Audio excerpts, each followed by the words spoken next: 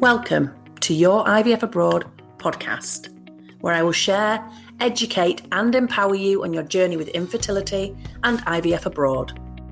I'm Emma Haslam, your host, mum via treatment abroad and the IVF abroad expert. Since the birth of my son in 2018, I have made it my mission to make fertility treatment more transparent, accessible, supported and affordable. I now help people around the world just like you to find a safe, best fit clinic, have fertility treatment and achieve their dreams of starting or expanding their families. And I'm here now to help you too.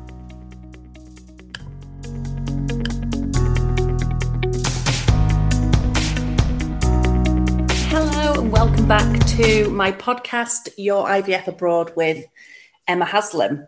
And in today's episode, I am answering a question that I get asked quite a lot. And it's a completely, It's completely understandable why people would ask this question. It's a question that I wanted to know the answer to when I was considering whether or not IVF or fertility treatment abroad could be right for us. And the question is, how long would I need to be away from home if I was going to have fertility treatment abroad? And there's no one kind of set answer, but what I hope to do is give you an idea based on some certain scenarios. Obviously, when you have your consultations with the clinics, they will be able to confirm exactly how long you will need off for treatment. However, this should just give you some idea, which is helpful when you're looking at whether or not it's doable. But before I kind of go into that, I just want to tell you a couple of things that might be helpful. If you are worried about using holiday allowance for time away, then you may have an employer that, if you're employed, that has a fertility policy. So it's worth having a look if it's something that you want them to know about, of course. And if you're comfortable sharing that with them, even if they don't have a fertility policy, you might find that by opening up, they cut you some slack, give you some additional time off. You'll have to judge that based on the person that you work for. If you are self-employed, that can make it easier in some ways because you can take your work with you if you wish.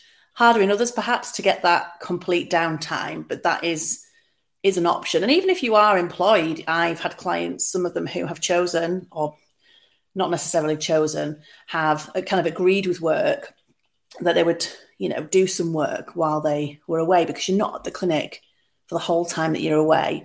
And for some people, it's a welcome distraction and they want to work while they're away. But you can also, if you're in the UK anyway, you can certainly approach your GP to ask for a sick note to cover the time off that you're needed to go away. Now, in the UK, the first 5 days, you self-certify.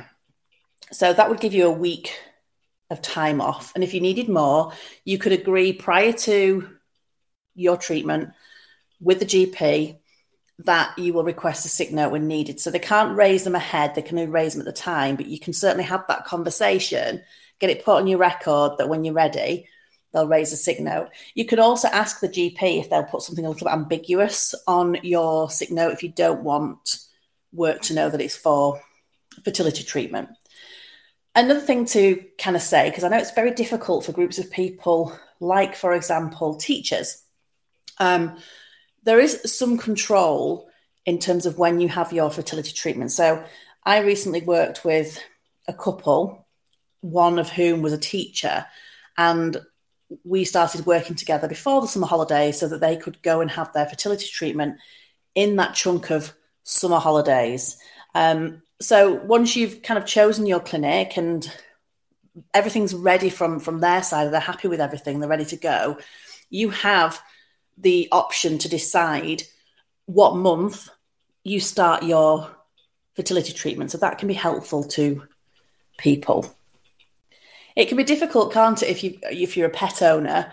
That means sometimes that perhaps partners don't fly out at the same time as their other partner if you have a partner. So I've had clients where perhaps they've got a dog at home, and so the one partner's remained at home for the vast majority of the fertility treatment and gone out for the bits that they physically need to be there for, or they've asked for support from friends and family or kennels and that kind of thing to help look after their animals.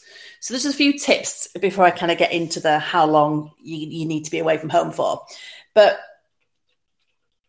in essence, most clinics will offer you a video consultation rather than in person. You can totally choose to go out there and have an in-person consultation if you want to. But if you don't want to, and you're time conscious or time away from home conscious, then you'd have your consultation via video. In terms of your treatment, if you're having own egg IVF with ICSI, you typically are required to be away from home for around about 10 days. And that's based on an average of the people that I've kind of worked with. And that's based on having your initial monitoring in your home country. If you are having, let's say, donor egg treatment with own sperm or donor sperm, then you would typically be away for 1 week. And if you're looking to have a future transfer, let's say you've got some remaining embryos left over or you're going for a frozen transfer, then you'd be required for about 2 nights. That's all. So it really does vary. And some people choose to kind of, if they don't want to tell people in particular, if they need that 10 days away from home, choose to go somewhere where they'd be happy to have a holiday. It's obviously not the same as a holiday, but where they can enjoy being away in between fertility treatment and have a break. And then if they're not telling people what they're doing, as an example, they can just say, well, I'm going to Greece or wherever they're going for 2 weeks. So there are lots of options. For other people who being away from home for a large chunk of time like that just will not work, then have a chat to your clinic about doing it in 2 shorter trips. You can always look to have a frozen transfer later. Sometimes this happens anyway, depending on the circumstances or the recommendations of the doctor. But if that would suit you better to go for, 2 short trips, then you can certainly speak to the clinic about doing that. And in most cases, that will not be a problem. And that might just mean the difference between you being able to go and do it or not.